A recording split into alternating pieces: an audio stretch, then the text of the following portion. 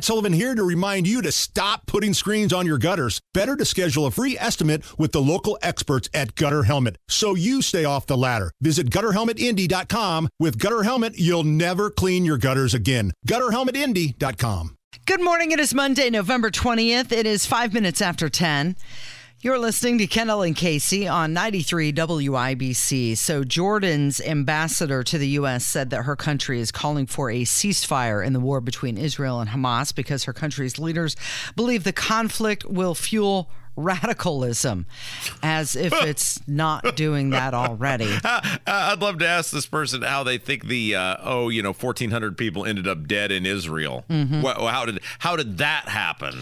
That's not radicalism. No. Of course okay, not. So Bernie Sanders, he put a call to make Israel aid conditional on its actions in Gaza. Of course, this is creating tensions and putting a wedge right in the middle of the Democrat Party here in the United States. I struggle with this, Casey, because one of our jobs is to judge where society's interest is on something and then craft our show around that. Mm-hmm. And every radio broadcaster, every talk radio host, if they've got they're even remotely decent at their job, that's what they're doing. And different people find different pockets where society's interested, and you can have many topics that society's interested in, and different people do different shows.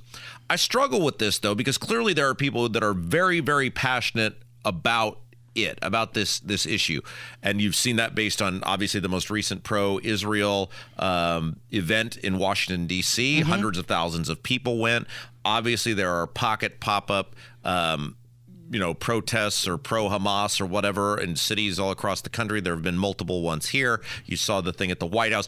I am in no way doubting that there are a certain percentage of the population that this is not only a huge issue, it is the issue for them. I do wonder, though, mm-hmm. because so often, unless something directly affects us here or directly affects the person in question, people are often slow to take a sustained interest in it.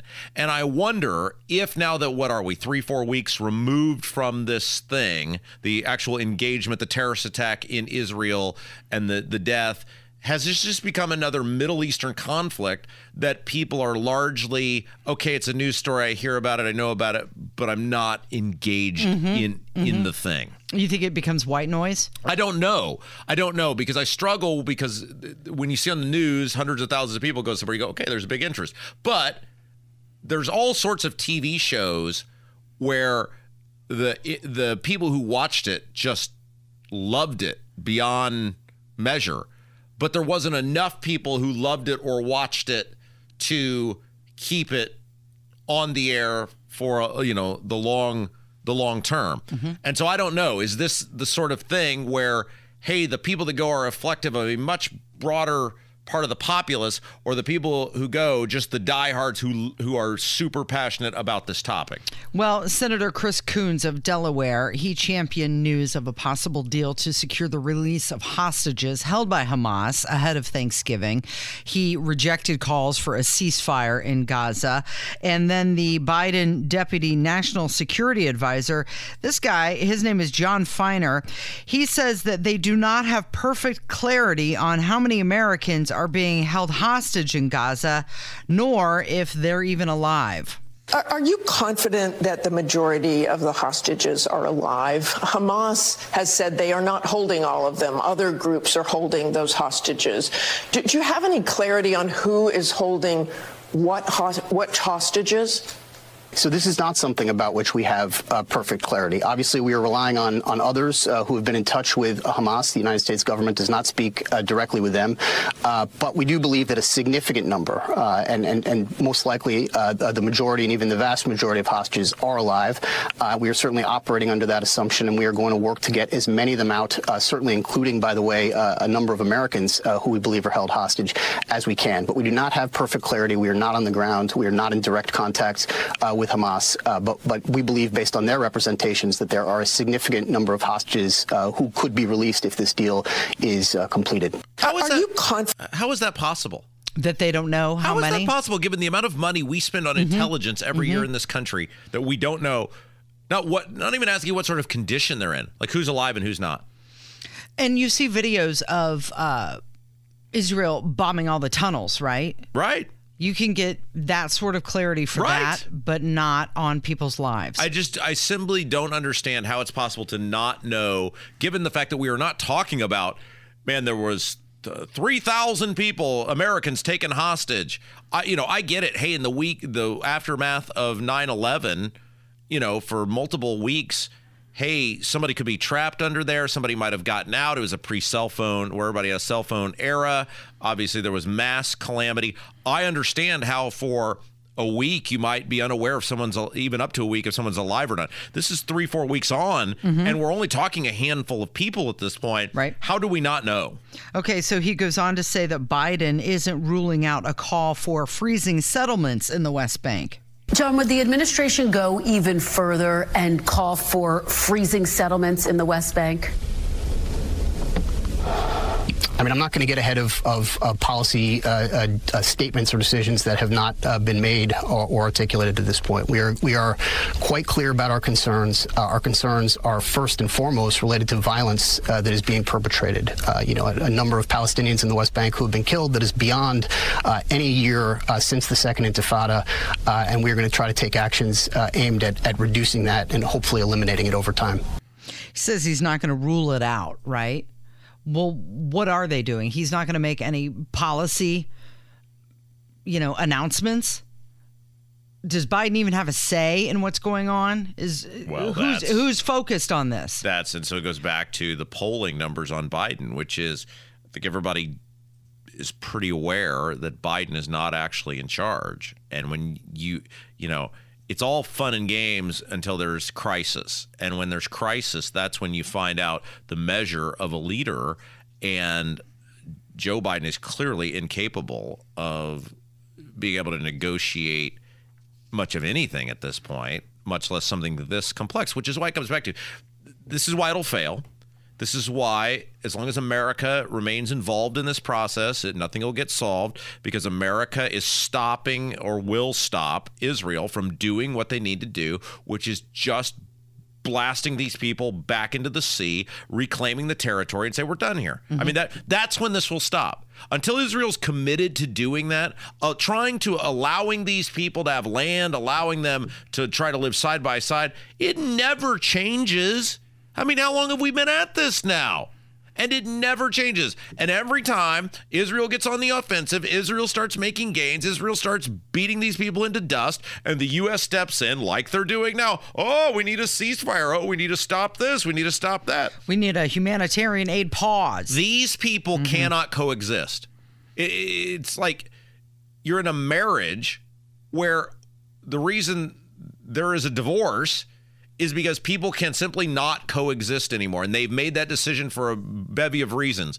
It would make no sense for our government to say, you people have decided you can't coexist. We're going to force you to coexist. No, people part and they go their separate ways. In this case, it's over people who just can't, it's not they can't get along, it's they want to kill each other. Right. They want to kill each other. And so somebody's got to win and somebody's got to lose, and you deal with the winner. Okay, you mentioned polling. So let's go back to Meet the Press and the NBC poll.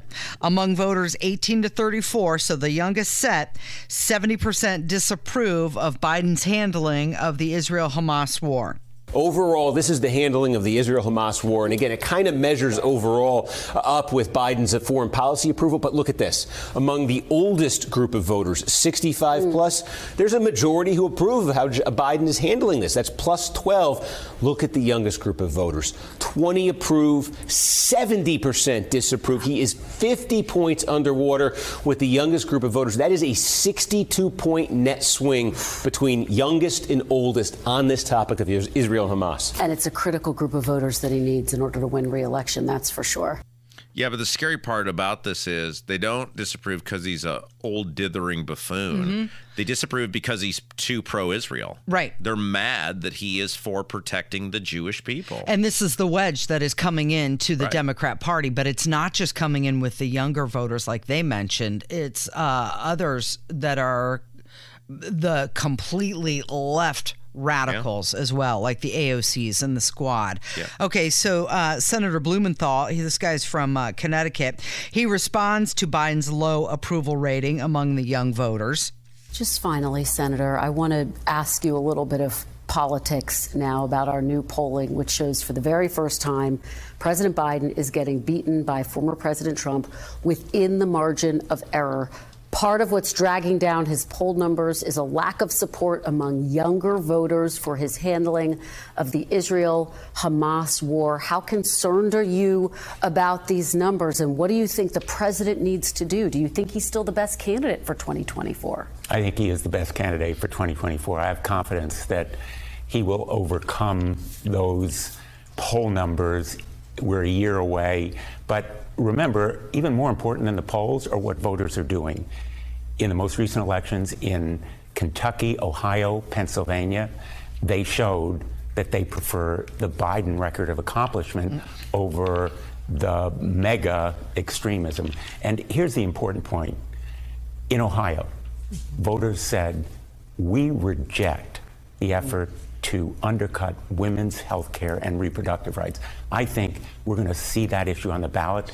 President Biden has a record of accomplishment on infrastructure, prescription drug prices, a number of other issues that really matter, and maybe most important, where I've been championing this cause, women's reproductive rights. Okay, you notice how he just directs that to the talking point that he wants to bring up, something that he wants to talk about? Well, he's also the same guy who lied many, many times about his service in Vietnam. I mean, he's essentially a stolen valor guy claiming he was a Vietnam veteran, which he absolutely wasn't. And so that's who you're dealing with.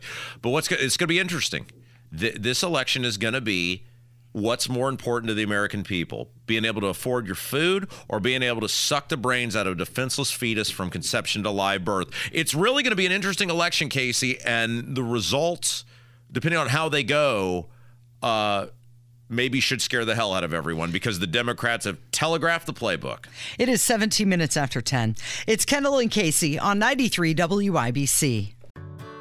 Whether it's audiobooks or all-time greatest hits, long live listening to your favorites. Learn more about Kisqali Ribociclib 200 milligrams at KISQALI.com and talk to your doctor to see if Kisqali is right for you.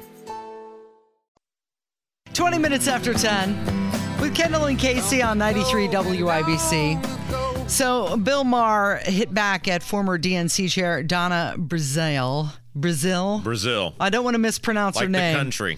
Brazile. It's okay. She's not listening. You okay. Can, you well, can she was repeatedly mispronouncing Vivek's name. Yes. And Ramaswamy. Ramaswamy. And that's when Bill Maher said, you need to get that right because it sounds a bit racist. Well, good. I'm glad he said it because that's what she's doing. She didn't deliberately mispronounce Steve Smith's name, I noticed. No, she said that he needs to shut the hell up and go home. She was talking about the debate stage being too crowded and how the GOP field is just too large. She wanted to thin the herd just a little bit. Yeah. And she was saying that he needed to go. Well, there's nothing there's nothing racist about saying the field is too big and Ramaswamy has no chance to win and get out of there. There's nothing racist about that. But if you're like deliberately mispronouncing someone's name or trying to demean them because of their background, you mean like Joe Biden did? Remember when he said that the Indians own the convenience stores, or poor kids are just as smart as white kids. This is what the Democrats do. The Democrats are what they put on other people. It happens all the time. Just listen to what and who they demean, and you will see who they really are. Okay, here's the exchange. And Vivek needs to just shut the hell up and go home. I'm tired of it. We all hate Vivek. Okay. It's Vivek. Well, whatever. Not that I have... Vivek. Whatever. Would you say that about other ethnic? I'm Donna. Vivek. Is it Vivek Ramaswamy? Ramaswamy? Ramaswamy. Thank you so much. I know, learn so much when I come on this show. I know. Vivek needs to go home. I agree. He runs it. I just feel like there's something wrong with everybody refusing to learn to say his name. Vivek. I just feel there's a little racism there. There's just a little. Okay. Vivek, I'll say it. Okay, all right. I'm just saying. It's like, I know we don't like him, but just say his name right. You're the first one I've ever heard say that. I could be wrong. Maybe it's not Vivek. Yeah, maybe no, it is Vivek, because I heard him do a rap and he said it rhymes with cake. Okay. All right. Yeah. Okay. All right. So, but okay. The part that was her trying to do his last name is what we're talking about here, because reasonable people, look, I have a Midwestern dialect. Doesn't mean I've supported him on a whole bunch of his policy positions. It doesn't mean that I'm racist against him. I've heard 3 or 4 or 5 different ways other people pronounce his name. I think you can be well-meaning and well-intended and still pronounce someone's name maybe a little different than what it's actually pronounced. It doesn't mean you're trying to be a racist or a bigot or a whatever phobe it would be. But clearly, her with his last name, she's interested in demeaning him, and she's trying to point out that his heritage and his background. Absolutely. She's sitting there on a political talk show. She's the former DNC chair. She needs to get that right. That's intentional. I mean, it's like, again, Midwest people, me included sometimes, we put an S at the end of Kroger, I mean, it's not like we're intending to mispronounce it wrong. It's just what we do. It's like oral or arn, it's just the way you pronounce things sometimes. It doesn't mean you're trying to be racist against somebody, but she clearly, with his last name and then the totally flippant response to it, she wasn't interested in pronouncing it properly. Right. Okay, so... But I have heard it. And by the way, I love that Mars going off. He said it rhymes with cake. I have heard newscasters and say Vivek. I've heard all sorts of different pronunciations on it. So let's not act like, again, the guy's name is Jerry Jones here. It is a little bit difficult for many people to pronounce, but there's a way to, respectfully go about it, even if you get it wrong. So he was on with CNN. This was last week, and they were asking him the question. Trump made that vermin remark. Yeah. And this is a clip. It's been going around for a little bit now, but he had a great comeback to the CNN anchor about her question regarding Trump using the word vermin. Let's talk about our dependence on China. Today, we're actually talking about Xi Jinping, picking on Donald Trump's word vermin to talk about that status quo. You know what's vermin? What's running around San Francisco on a given day before Gavin Newsom cleaned it up on a dime to roll out the red carpet for Xi Jinping. If he could do that for Xi Jinping, he could have done it on an ordinary day, and yet we're here sitting talking not about the substance of that, but on one word that Donald Trump said in some speech in Miami. This is what's wrong with the mainstream media. Focus on the substance and let's have an actual policy debate rather than talking to a presidential candidate instead of the policy substance of what's actually going on in the country, picking on some word that Donald Trump said on a certain day and asking me for comment on it. Give me a break. Okay, so this was last week when he was on fire, right? And he was just blasting everybody. He seems to have quieted down just a little bit over the past couple days. Yeah, well, I mean, you run out of steam on this, right? And by the way, the one guy who we can't have a policy debate with is Donald Trump, which is, again, another thing that's so weird to me, that people are just blindly for Trump when he will not tell. Again, I will ask, do you know any concrete policy proposals from Donald Trump and how he intends to do the concrete policy proposal? Like, I know he says, I'll solve Russia-Ukraine in 24 hours. How? Like, do you know how he would solve Israel, Palestine, what the plan is? Do you know how he would finish the border wall? Do you know what he intends to do on government spending? I mean, he's already said he's not doing anything with entitlements, so I don't know how you're going to fix government spending.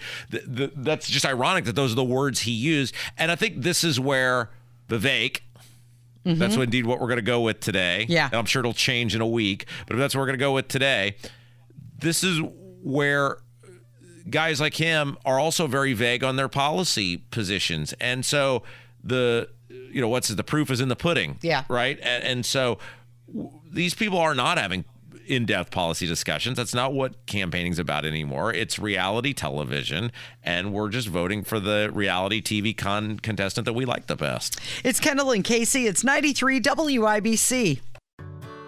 Whether it's audiobooks or all-time greatest hits, long live listening to your favorites. Learn more about Kisqali Ribociclib 200 milligrams at KISQALI.com and talk to your doctor to see if Kisqali is right for you.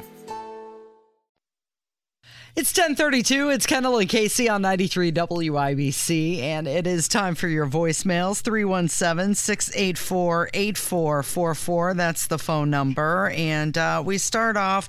Somebody called commenting about how Hogsett won re-election. What? Now, wait a second. Hogsett won? Mm-hmm. You mean after Jefferson Shreve had those just brilliant, very highly paid, no doubt, Marion County GOP consultants that told him that people like me and Hammer were just totally outside the mainstream, and his signature policy proposal should be to stick a giant middle finger in our faces and the WIBC audience's face, and the signature public safety proposal should be illegal and unconstitutional gun grabs? Are you telling me Casey Jefferson Shreve didn't win?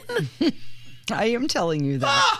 You knew that. Who would have known? Yeah. Well, so somebody called and wants to know if they're just supposed to ignore Indy now or what they should do. Over the past couple of years, we've seen the prosecutor get reelected in Indianapolis. We've seen the mayor get reelected. I don't care if they want to elect Democrats, but can we get some decent Democrats? I'm just to the point that I'm like, I don't live in Indy. I don't necessarily visit Indy anymore. Do I just ignore Indy and write it off? I used to work downtown Indy. I liked it, but I don't know anymore. So I don't know if that makes me a horrible person or not. Maybe you can help. Well, when we were in that article in the Washington Post, we talked about that with that reporter about it pains somebody like me who spent their whole life in central Indiana. And you have so many great memories of when you used to be able to come down here, not for work, but as, somebody who just enjoyed the things downtown had to offer. And anymore for me, it's out the door at noon and can't wait till you hit the 70 exit ramp and get the heck out of this city. I mean, this city is a hellhole, and it is not safe, and there is all sorts of violence. And I think the biggest concern for a lot of people is, it's not to be, when I was a kid, this was a better place, Casey. There was clearly always violence in the city of Indianapolis of some sort, and there always is going to be in the city the size of Indianapolis. However, they being the government, was pretty good at saying, you, the criminals, you, the evildoers, you, the bad guys, will not invade this multi-mile circumference here that we know is downtown. We will protect this, we will defend this, and you will feel safe in the greater downtown area. It is just simply not the case anymore. It is a do-drop-in policy when it comes to violent offenders. 6 people were shot in Indy in less than 5 hours over the weekend. I mean, you're not exaggerating. It's all the time. And if you want to not come down here, the guy was asking, what does he do? Does he just ignore Indy? Well, you don't work here, but just know what happens here goes the rest of the state, because it spreads out that way. It does, but from a standpoint of, you don't have to engage with this. It is not 1980 anymore, where everything happens in the epicenter of the big city. Look at the growth of Fishers and Carmel and Greenwood. I mean, there's all of these donut counties now have commercial and commercial hubs, and they have restaurants and they have bars and shopping. Unless you're just an uber young person. I mean, when I was in my 20s, it was, you were either downtown or you were in Broad Ripple. Like, that's where all your friends were. That's where the action was. It's where the good-looking women were. Now, I mean, they're everywhere. All those things happen all over the place now. People don't need downtown in Indianapolis anymore, and it's a good thing because it sucks. Okay, so Mike Braun has endorsed Donald Trump, and somebody wanted to call and make a comment about that. Yeah, just question here. Did Trump forget, or is he not aware that one who on January 6th had said that he was going to stand up and make the plea to do the election investigation. And then when the yahoos did the riot on the Capitol, he backed out and voted to accept the election as presented. To me, that demonstrated pretty strongly that Mike Braun does not have a spine at all. I mean, if the election, there's a problem with election before January 6th, there was just as much a problem with election on January 6th. Why Trump would be endorsing him? That doesn't make sense to me. Can you explain that to us, please? Well, good luck trying to make sense of any of Trump's endorsements. It's generally just who said the most nice things about him and who he's told is most likely to win. However, this would be my question to the Mike Braun supporter. And we asked this about Mike Pence, and so I'll ask it about Mike Braun. What is the signature Mike Braun accomplishment? Like he's been in politics. Now, he's not an outsider. Mike Braun does not get to use I'm an outsider. He doesn't get to act like he's irate at the system. He was a state rep. Well, he was a school board member originally, and then he was a state rep, and he was a U.S. senator. What is the signature Mike Braun accomplishment that you look at and go, he was so great at this, he would be an awesome governor? And I would love for somebody to call our hotline at 317-684-8444. I'm not asking to be facetious. I'm not asking to be flippant. I'm asking, what is the signature thing that Mike Braun has done that you say, oh my gosh, thank God Mike Braun was there. Our society is so much better. The only thing I know Mike Braun did was vote for all of those tax increases his final year in the Indiana General Assembly, was next to last year, in 2017, including the largest tax increase in state history. So other than that, what is the thing that Mike Braun has been able to accomplish as a state rep or a U.S. senator? Well, he was asking, did Trump forget about all that? Why did he endorse him? Well, because they're endorsing each other. Yes. It's, one hand washes the other, right? Trump has endorsed so many people that it's meaningless. Now, not meaningless in the sense there's probably people who will still vote based on what Trump does or says, but he's like, when you're endorsing Jim Banks in an uncontested U.S. House race or Greg Pence and then claiming some sort of what does that mean? That doesn't do anything for anyone. It's not like you carry them. He's endorsed so many people that he endorsed Dr. Oz. So it doesn't mean that much anymore. Okay, so somebody called about INDOT making an announcement that annual registration fees are going up. Oh, boy.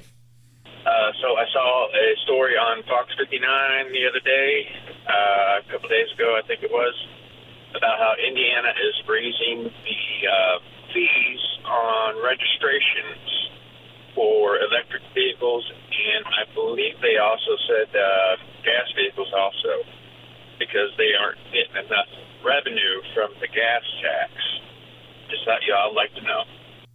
Okay, so this is for electric and hybrid vehicles. Well, so this is the argument with the Indiana General Assembly, the Republicans, let's call it what it is. When we talk about the Indiana General Assembly, we're talking about the Republicans because they have super majorities in the House and Senate.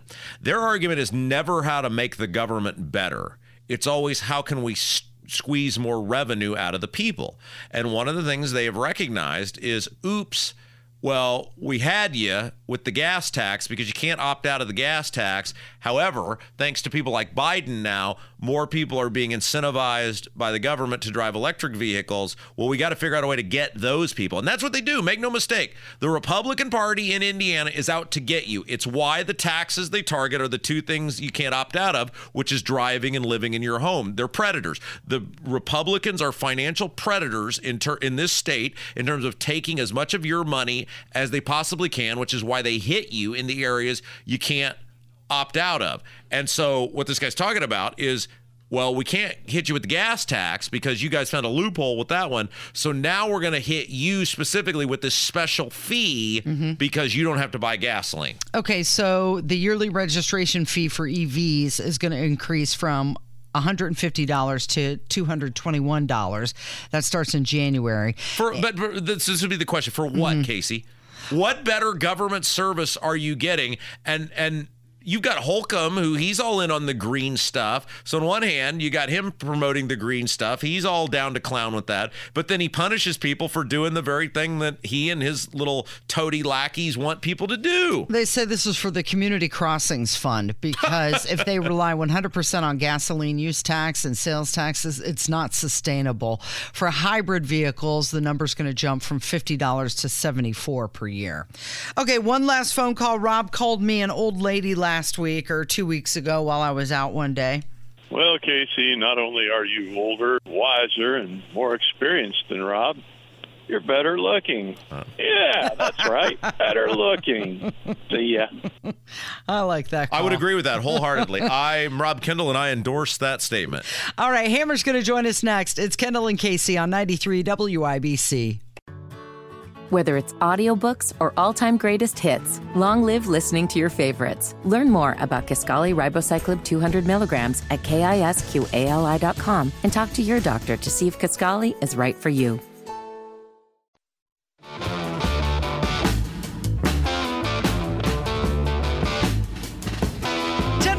It's Kendall and Casey on 93 WIBC. Hammer joins us in the studio. So this break with the Kendall and Casey show may be 1/3 of your entire working day today.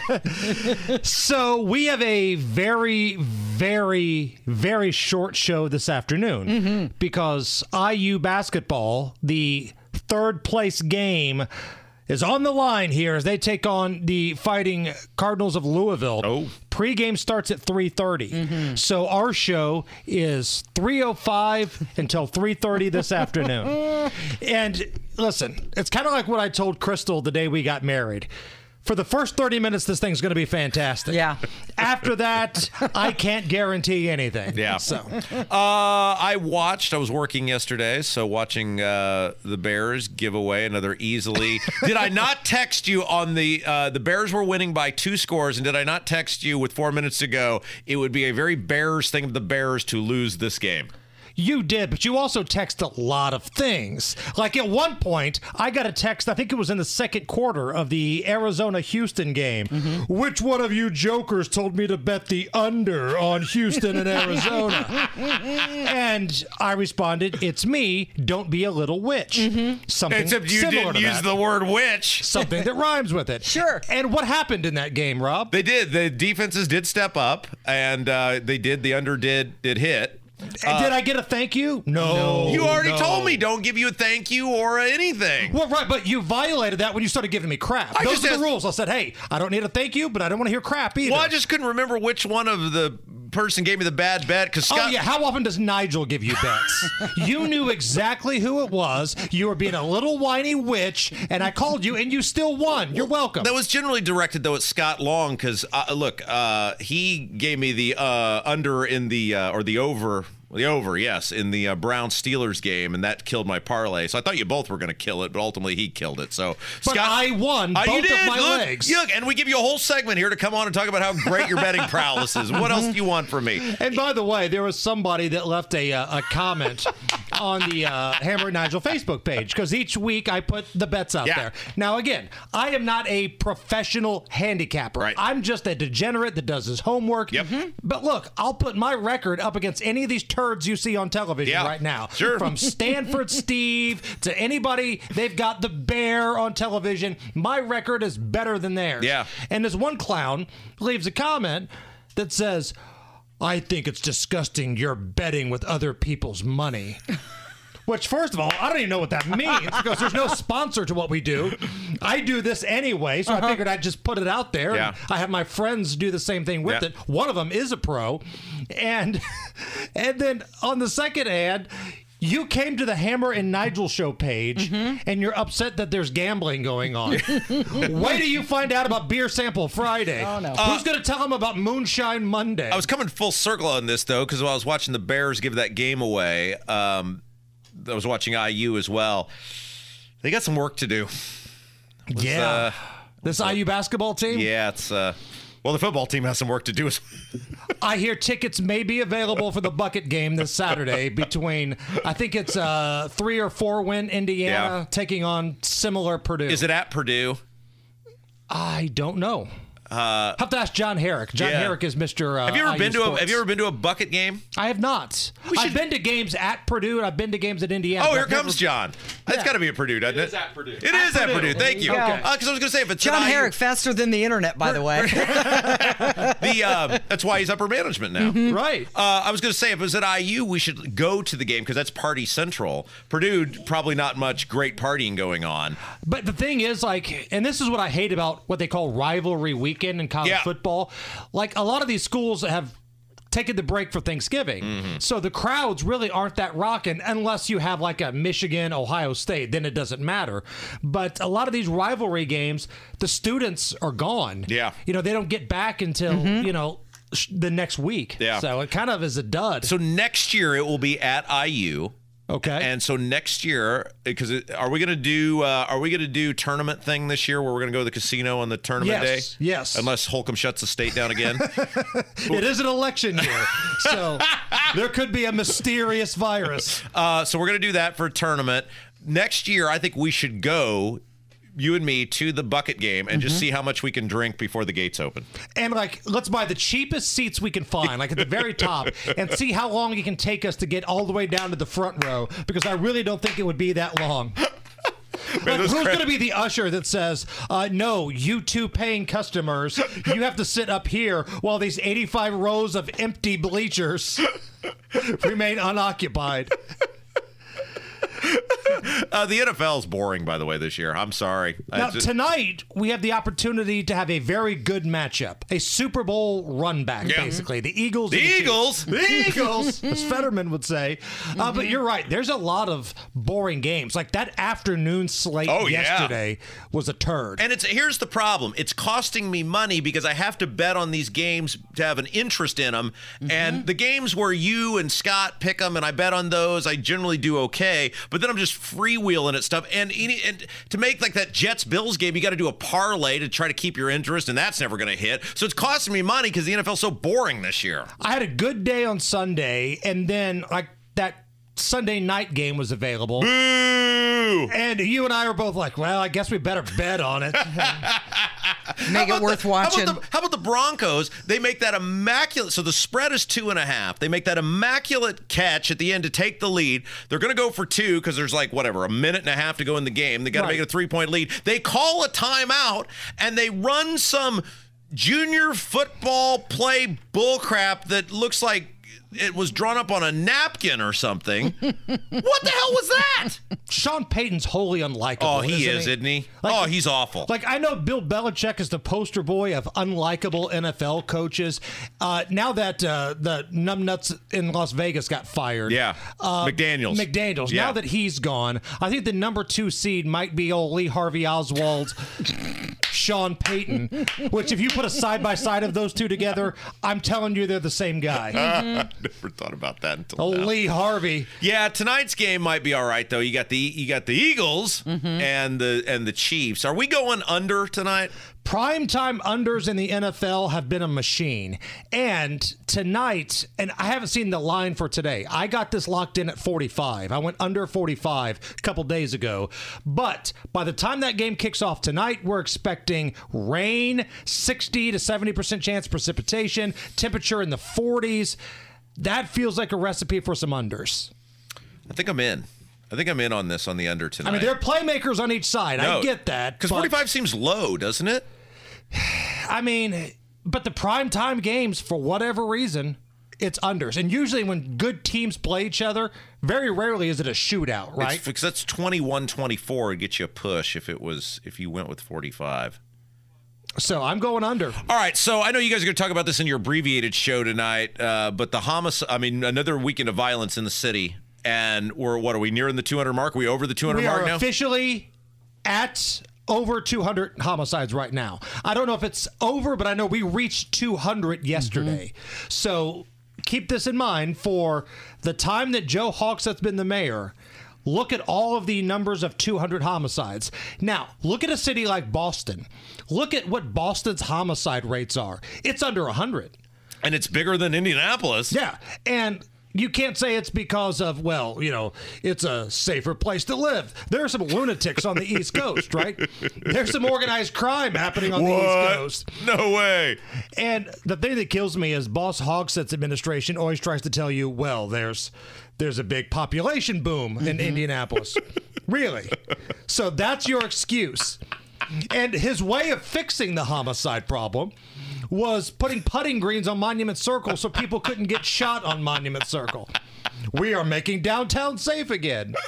And before anybody posts on your YouTube chat or sends messages, Hammer's ripping on Hogsett, but he was the one that was ripping on Jefferson Shreve during the election. Yeah, because they're the same guy. Yeah. And Shreve would have done the exact same thing. There was no legitimate plan to be honest and fix crime in downtown Indianapolis in this past election. Casey, you live here. Are you not seriously thinking about moving out of Indianapolis now that you'll have 4 more years of this? I am seriously thinking about that. When it gets to the point when, we're thinking, oh, man, it's I'm getting hungry. Let's go grab something to eat. No, sun went down. It's dark out. We can't leave the house. I mean, that's not sustainable. You can't do that. And it's not just us saying that, because I know, like, the trolls on social media, WIBC, they're scared to be downtown, rabble, rabble. Whoever runs the Barstool Indy Twitter account had that fantastic meme where it simply said, me trying to enjoy a safe evening downtown, and then you see wrestler Seth Rollins come by. No, I don't think so, pal. Not today. All right, so before we leave, I have this up at Rob M. Kendall, and I sent it to you, and I'm just hitting you with this, Casey. So there is a video out it is from a Philadelphia Flyers game, and there is a mascot for the Philadelphia Flyers. I don't even know. Gritty, is that his name? Yeah. I don't even know what you'd call him. He's a very weird just a looking. big orange thing. Yeah. And there was a, intermission, like those events they do at intermission to keep people in tune. And he grabbed a little kid, looked like he was like 8 or 9 years old, put the kid in goal, and the sign said, 1 shot. If you stop it, you get a free hockey stick. If I get it past you, what did it say? Like, I get with your mom? I get to date your mom. Yeah, I get to date your mom. with your mom. And so this grown-ass adult who's playing this mascot Gritty, does the flying V from the Mighty Ducks and just jams it past this little kid. He does. Skates over to the mom. And I think the worst part for me is the mom is applauding that her kid just got schooled by a grown-ass adult and is totally smitten with this mascot. To me, while that is a little, unsettling, the pelvic thrust from Gritty. Yes. As he walks over and looks the mom's at Mom. blowing him kisses. Right. And then seeing a mascot doing a pelvic thrust to your mom, there's just something about that that's a little unnatural. No sympathy for her kid who just got schooled either by a grown man. Mom likes winners. Hey, what's coming up in the 7 minutes you're working today? Maybe the kid let him score. Maybe he wants Gritty to be the stepdad now. Right? Maybe he didn't have a dad growing up. Imagine having Gritty as a dad.